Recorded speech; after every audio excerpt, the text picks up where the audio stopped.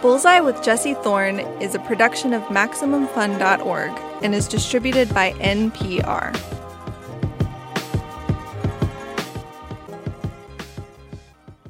I'm Jesse Thorne. It's Bullseye.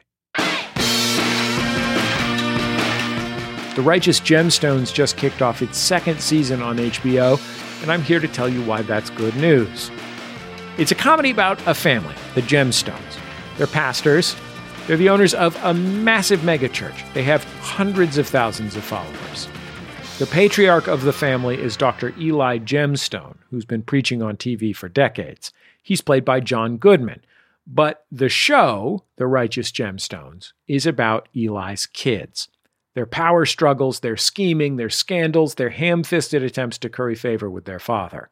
Sort of like Succession, if Succession was set in the South and created by Danny McBride, because it is actually created by Danny McBride.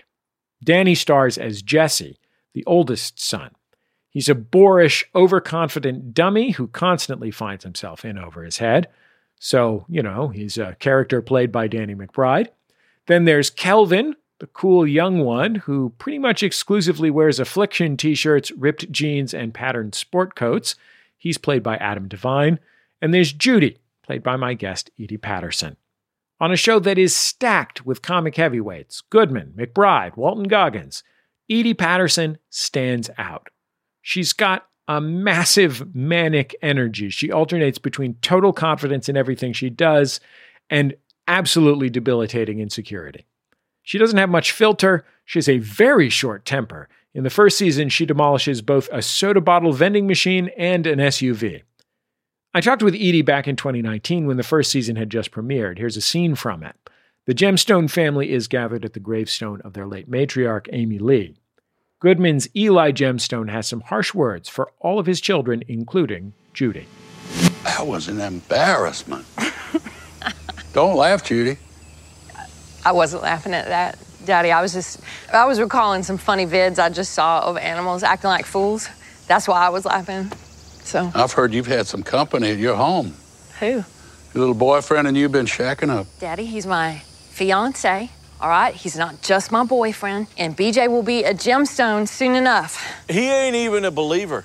Oh, well, yes, he No, is, he's not. Jesse. Amber showed me some posts he made on Facebook. Guess what, Daddy?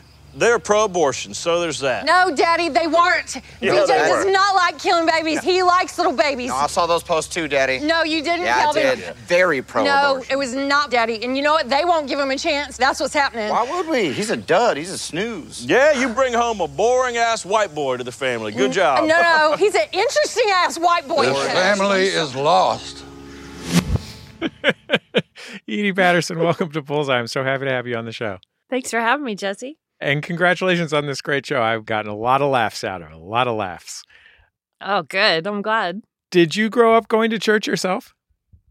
Yeah, I did. We were definitely at church every Sunday. And then if there was, a thing during the week, like a covered dish supper or something, we went to that. And I was an acolyte and we went to Sunday school. And none of it was big mega churchy stuff. It was a small Episcopal church, but we were very, very involved.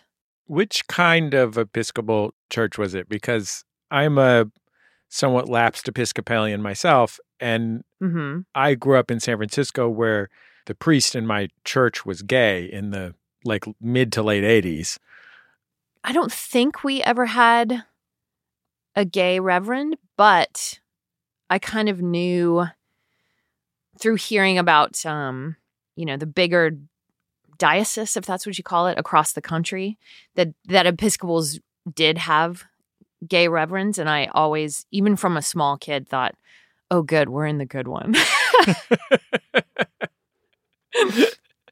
I knew from a very young age, this is a cool philosophy of this church. This is what I think. Because even from the time I was really little, the stuff that I got down with were, the really basic stuff of old JC, of he was down with everybody and it was all about being nice to everyone and he didn't care who had done bad things. And it didn't deviate too far from my my just, I probably got some of my thoughts about all of it from Sunday school, of knowing from very early on, like there's no choosing to be gay. You're born gay or you're not. And like, I probably, inadvertently got a lot of that even from Sunday school without them even saying that stuff, I feel like when I was going to church as a kid, and I don't know if this is an unusual experience, but I never hated church. I always thought church was nice, and I liked everyone at church, and I liked the church itself. And I ended up working in an Episcopal church for a few years, and was thrilled to do so. I don't remember ever believing in God. Mm-hmm. Oh, interesting. Yeah. I mean, I just thought church was nice, I don't know. Oh, wow. So you never thought about like sort of the bigger picture of it? I mean, I thought about it and I thought, yeah, I don't think I believe that. Wow. That doesn't add up to me, but I was not a complainer, and everybody was being nice and everything. Like, I think a lot of people who often lose faith in a cataclysmic way, because of some major disjuncture. But for me, I was just always like, this is nice, but yeah, that's interesting. I fully was all in, like, even to the point, now that I'm thinking about it, there was probably a good mix of fully believing and, this is going to sound crazy, and watching horror movies too early. Because my dad really liked horror movies, so we saw like the craziest things at such a young age. And I still love horror movies, but I think back and I go, not sure if that was good or bad, but I love it.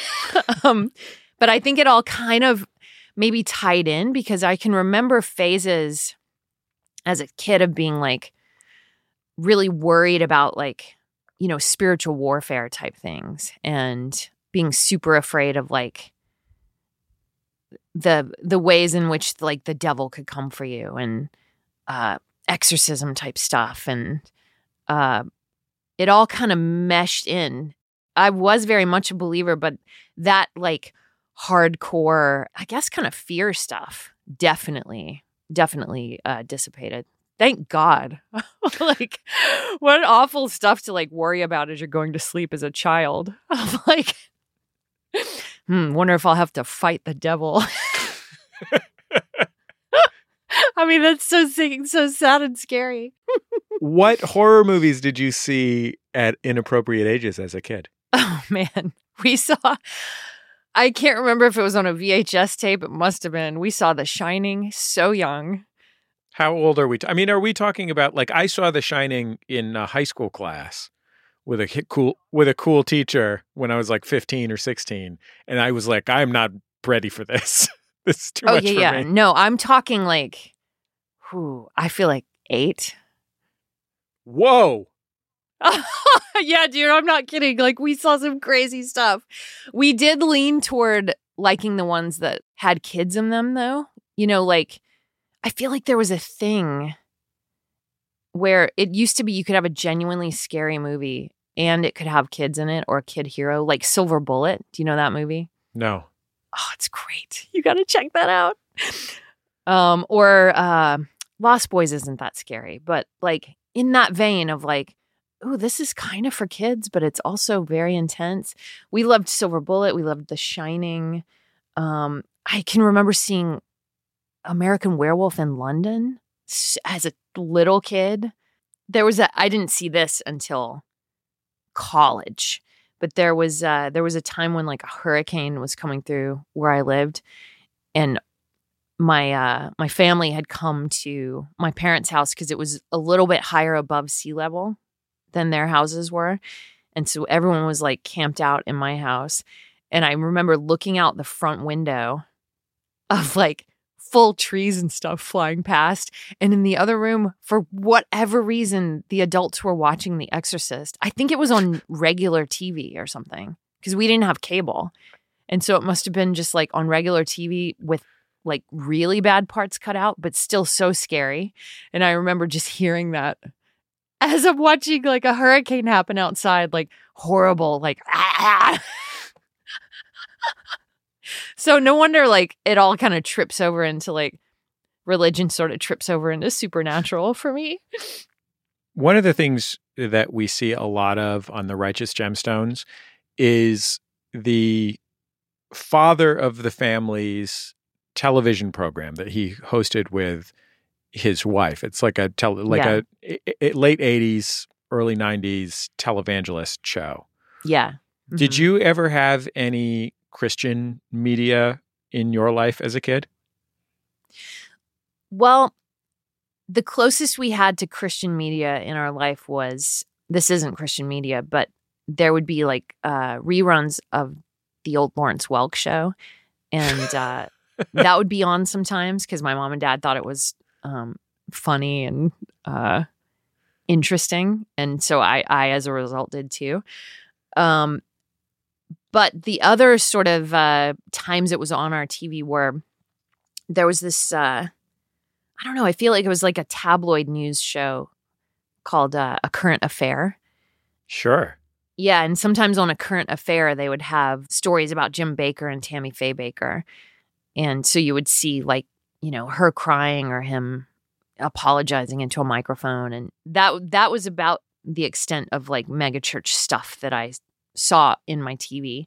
But they always landed on me, like they fascinated me so much because they were so overblown. I wanted them to come on. They were fascinating to me because it was almost like seeing an SNL character or something. Like, what is this real? What are they doing? You know?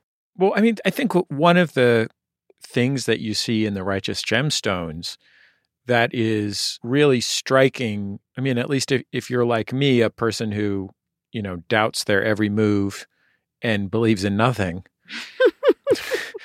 Wow. Except for fearing the void, is that these characters who are not necessarily evil so much as human behave with such extraordinary certitude. And you're like, oh, well, yeah, I guess I would behave that way too if I thought that's what God wanted me to do. You know what I mean? Like that must be an extraordinary thing to play as an actor. It really is. And I think it's really freeing. And then I think all of those things that you said of, you know, feeling emboldened by the Lord and like blessed or special in a way, I think add that to a certain amount of being born into opulence and being born into entitlement and wealth. And yeah, I think it would do weird things to your brain where even things that you may know are wrong, I think probably your brain flips it until you go like, yeah, but I can. Yeah, but, you know, yeah, but I'm allowed to because I feel it. Like what I feel is true. Even more with Edie Patterson after the break. Stay with us. It's Bullseye from MaximumFun.org and NPR. I'm John Moe. My show Depresh Mode is all about mental health. And this week, I talk with Amanda Knox. She spent 4 years in an Italian prison for a murder she didn't commit. That's a lot of trauma, and she's okay talking about it. If I touch on something that you'd rather not get into, just say so. We'll cut the whole exchange out. But it also seems like you're pretty open about a lot of things. Yeah. I am having trouble imagining anything that you could talk to me about that I know. What are we going to throw Amanda Knox with? Depresh Mode with John Moe, only on Maximum Fun.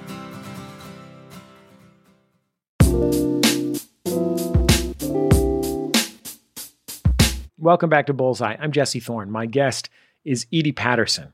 She's an actress and comedian. She played Fran in Knives Out, Miss Abbott on Vice Principals. She's currently playing Judy Gemstone on HBO's The Righteous Gemstones. Its second season is streaming now. Edie Patterson and I talked in 2019. Let's hear another scene from The Righteous Gemstones. And my guest is Edie Patterson, who plays Judy Gemstone, the daughter of this family of megachurch evangelists. And in this scene, she's talking to her dad, played by John Goodman, and letting him know that she's not going to be at the Easter service. This is a fine time to be hearing about it, 2 hours before the service. I should have known better than to think I could count on you. Well, it's too little too late, Daddy. Because you know what they say, you can't gobble the pie if you didn't help bake it. Judy, what in the world has that man been putting in your head? Nothing, Daddy, okay? Nothing that wasn't already in there, because guess what? I'm not a little girl anymore. I'm a woman. Yeah, I know. You're almost 40 years old. Yeah, no duh, Daddy. That's called not a little girl anymore. I have regular woman panties where the string goes up my crack. I have I do sex. I'm carving my own path. Judy. That's my name. Don't wear it out, son. Happy Easter, Daddy.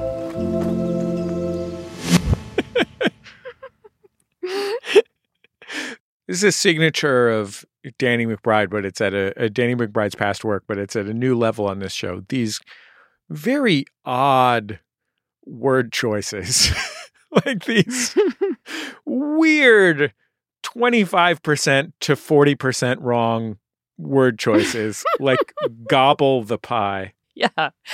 Do you just like sit in the writer's room, just like, nope, that word's not wrong enough. Nope, that word's a little bit too wrong.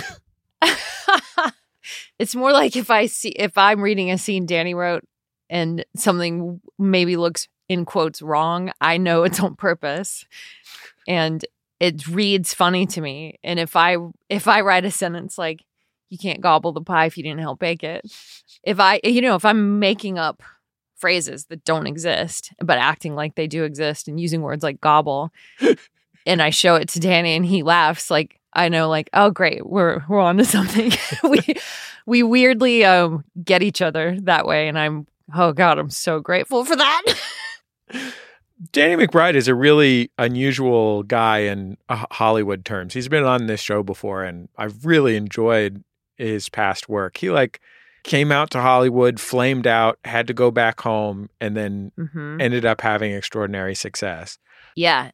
The whole deal is an amazing story. He's such a bright dude. He's so effing smart and, so talented. I mean, it would, everything works out the way it's supposed to. When you started working with him as an actor, could you tell that it was the right thing, that it was a good match? Yeah, man, immediately. Like from the second we started the first scene, it was immediate, like very, very obvious comedy chemistry. And like, I totally felt like he saw me and got me. And I totally saw and got him. I'd already been such a big fan of his stuff. What do you think it is about the two of you? I don't know. I think we find similar things funny. I think that we both like extreme specificity in characters. And I think we both veer toward the darkness with humor. For sure, there's like, some kindred spirit, brother, sister stuff happening psychically. I don't know exactly what it is. We think a lot of the same stuff is funny, for sure.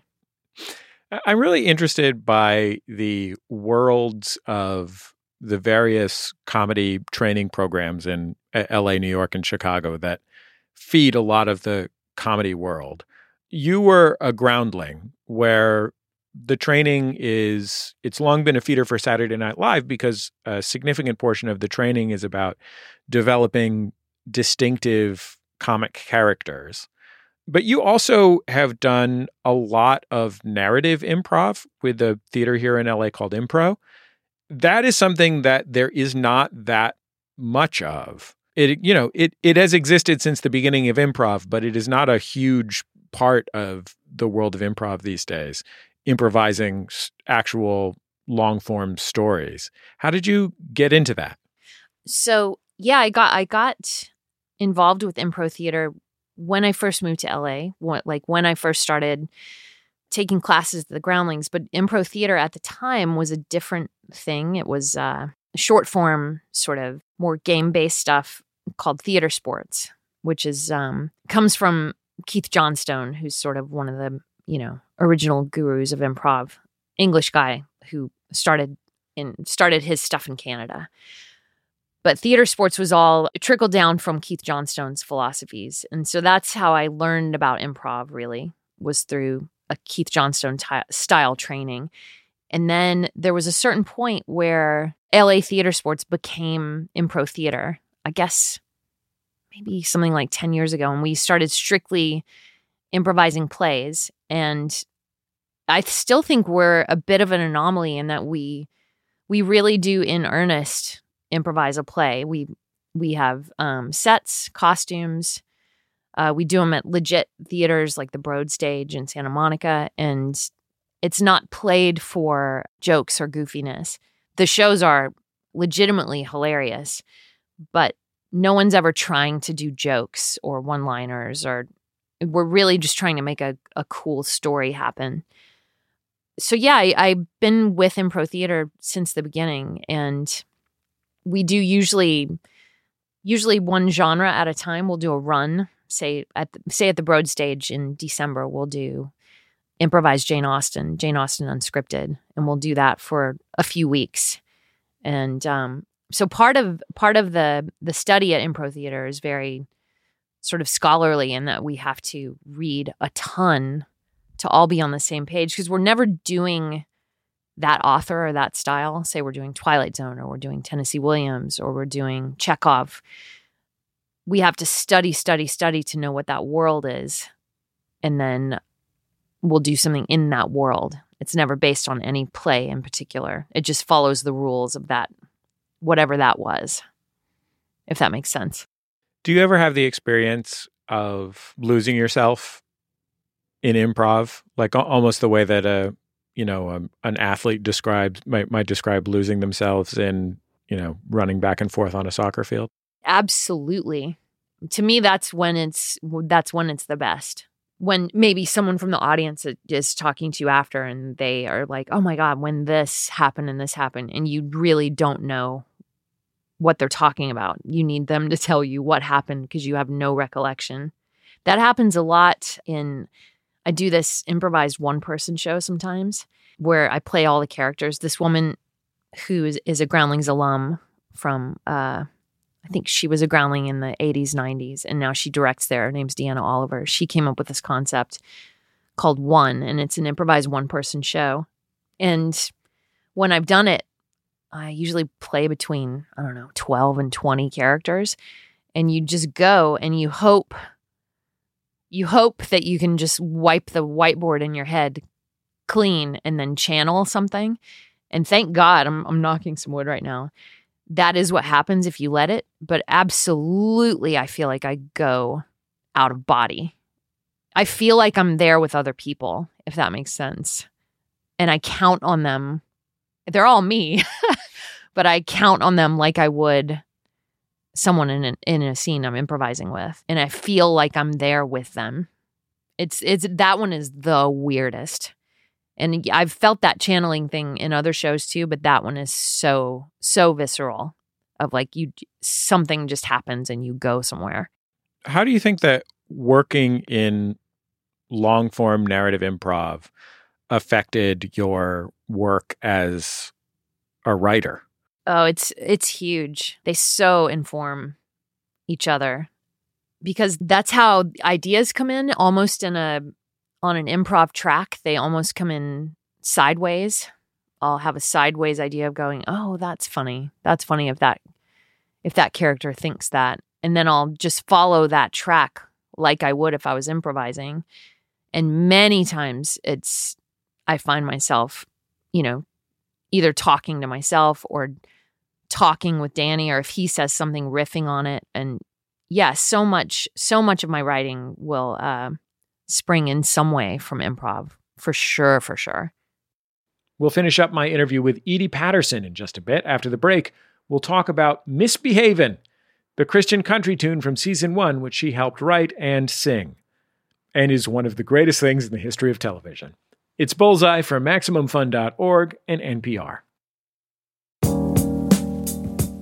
For over a decade, MaxFunCon has been an incredible weekend of learning, connecting, and laughing with folks in the MaxFun community. And, if all goes according to plan, the last regularly scheduled MaxFunCon will take place in Lake Arrowhead from June 3rd to June 5th, 2022. We have a very limited number of tickets remaining. To make them available to the maximum number of people, we'll be opening our waitlist for tickets on January 23rd at 5 p.m. Pacific. That'll be your chance to be first in line to purchase tickets, and we'll go down the waitlist until we're at capacity.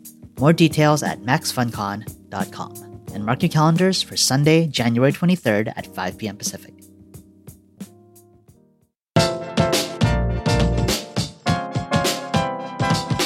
I'm Jesse Thorne. You're listening to Bullseye. My guest, Edie Patterson, stars on HBO's The Righteous Gemstones. I have to ask you about a song that you helped write for The Righteous Gemstones. This is, yes. I will mention who's coming on the show on Twitter. And the universal interest of our audience was this song. It's a song called Misbehavin'. Can you tell me a little bit about how this falls in the show?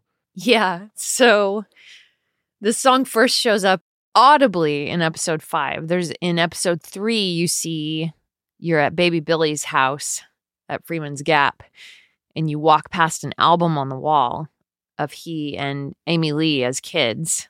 And it says, Baby Billy and Amy Lee misbehaving. And you just sort of walk by it. And then in episode 5, all of episode 5 is a flashback to 1989. And they perform the song together, the whole song. And it's, man, oh man, it's great. They're both so good. So good at doing it. Both grew up clogging, I have to mention. And that song was brought up when we were writing the episodes. John, one of the writers, we knew they had a hit song, and he had just named it Misbehavin'. And so through the scripts, that would be brought up, Misbehavin'. Oh, their hit Misbehavin', blah, blah, blah. And then it came the time when Misbehavin' needed to actually exist as a song because it was going to be performed.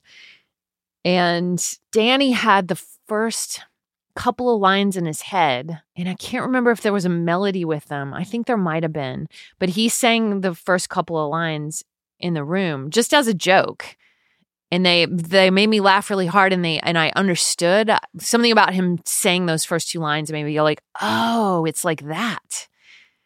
And so then that inspired me, and I wrote a whole chunk after that, more of the song, and added in the little the element of how do we bring religion into this, and added in like Met the Man in the Thorny Crown stuff. And so we had this whole big chunk of it, and a melody had shown up through he and I talking about it. And so I sang it into his phone up at Rough House, and we sent it to Joey Stevens, and the music supervisor, and Joey Stevens then added another verse or 2 and added like all this awesome instrumentation, and in my opinion added the funniest line of the song and the most enigmatic line of the song, running through the house with a pickle in my mouth. And and sent it back, and I don't know, it was perfect. It just was immediately so sticky and fun, and we kind of knew we were onto something cool because Danny had taken like our rough cut of it, just the very, very initial, like all the stuff in one, or maybe he even took that voice memo, something he played for his kids, and the kids were immediately into it. And I don't know, that sort of showed us like, oh, that's weird. There's something about that beat of it that is almost kind of hits on a primal level. Let's say it slaps. But yeah, it was really, really fun. And once he said that stuff like, Mama told me not to, I did it anyway, misbehaving. I don't know, it just like opened a portal in my mind, and I was like, oh, got it. Okay. And then, yeah, just each thing added onto each thing, and then we had a song. Let's hear Misbehavin' from The Righteous Gemstone. Mama told me not to, I did it anyway, misbehaving. Daddy said don't, but I said I'm gonna misbehaving. I was on a windowsill swimming in the creek. Got your crawdads and playing with a stick. I wore lipstick. And I got caught shaving. Just 2 little country kids out there misbehaving. We thought we was just messing around till we met that man in the thorny crown. He told us that tricks and mischief leads to Satan. From now on, there's no misbehaving. Here we go now. Got to write a clogging break into all the songs. Had you even written a song before? Yeah, I have written songs before. I was part of this. I've written them for, stuff of the Groundlings, and then I was also part of this musical parody of The Lord of the Rings a chunk of time ago, and I co-wrote songs for that. So I like writing songs. I can't read music or anything, but I like writing songs and I like making up melodies and stuff. Did you tour your musical parody of The Lord of the Rings? Were you taking it to cons or anything? Yeah, we started it as this thing we were going to do, I think for like a month of weekends, like 4 weekends or something. And then the response was crazy. So we ran it for at least 6 months straight in LA. And then we did it at Comic-Con, and it was crazy. We did it at this giant theater in San Diego, and everyone came in costume, and it was so fun. And it got real culty. And then because it was getting cool, and because a big dramatic Lord of the Rings musical was about to be released in the West End. So we got the cease and desist because ours was getting kind of popular. And then we stopped, and then I think that didn't do well or something. And then they were back interested in our show. And then we were legal and signed on with the people who owned all the rights to the books. And then I did it. We did it for 2 weeks in New York once as part of the New York Musical Festival. And yeah, we did it a few different places. I mean, that is wild. I had no idea. Like the fact that you got a license to do it at some point is extraordinary to me, because I know about my friend Jonathan Colton, who's one of the hosts of NPR's Ask Me Another, is a musician with a deep geek fan base. And he'll play a con, and I'll be like, "Oh, how did that con go, Jonathan?" And he'll be like, "It was great. There was 10,000 people at my show." And I'll be like, "What? What?" I mean, he's wonderful. He deserves 10,000 people at his show. But there is, like, the culture is so deep and strong of geekdom that it is really amazing when something kind of rides that lightning. Like when you get into the slipstream of that, it's kind of an amazing thing, especially I imagine if you're, if you're used to doing long form improv in a 50-seat theater. Yeah. I mean, all of us who worked on this thing were improvisers, all of the original cast. And so, yeah, we all co-wrote the songs, and it was a crazy thing. It was a crazy thing for a bunch of improvisers. And we all kind of were into that stuff anyway. So it was amazing. And that slipstream feeling is the exact perfect way to describe it. Of all of a sudden, you're like part of a thing that people come to in capes, Like, boom, one day to the next. It's a giant crowd of people in capes. You had a long career in all of the types of comedy where you almost can't make a living into your mid-30s, or at least early 30s. You know what I mean? Like if you're a moderately successful stand-up comic, you can work the road. You don't have to be a famous stand-up comic to make a living being a stand-up comic. But when you're doing sketch and improv, there's, 30 theater jobs at, the Second City in Chicago and the Second City cruise ship or whatever. And there's, 30 jobs on Saturday Night Live, and there's being in TV commercials and stuff. And like, you have had extraordinary success at a point in your career where many people might have bailed. And I wonder if you considered bailing, as you had the kind of medium success that in sketch and improv particularly can make it hard to, just pay rent and eat. Okay, to answer part of your question, no, I never thought about bailing because I always felt like I was moving forward, and I always knew I don't know. I just knew this. I knew this was what I was supposed to be doing, and I knew I was good at it. And the thing is, I never thought like, oh, I need a sketch job, because I just happened to be an actor who is an improviser who has done sketch at the Groundlings. You know what I mean? I never thought like, oh boy, I better find a sketch job. Right. So yeah, and then there's all those jobs that sort of propel you and push you forward, but maybe like the world doesn't know they're happening yet.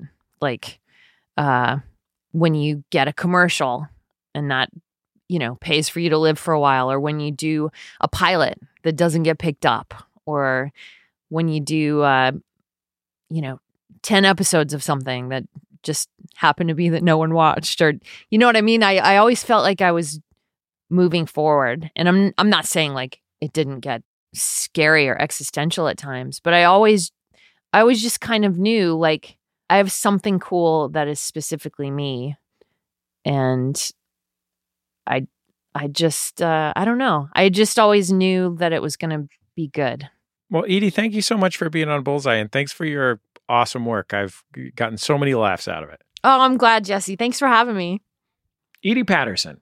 The Righteous Gemstones is in the middle of its second season right now on HBO. You can and should stream it there if you haven't done so already.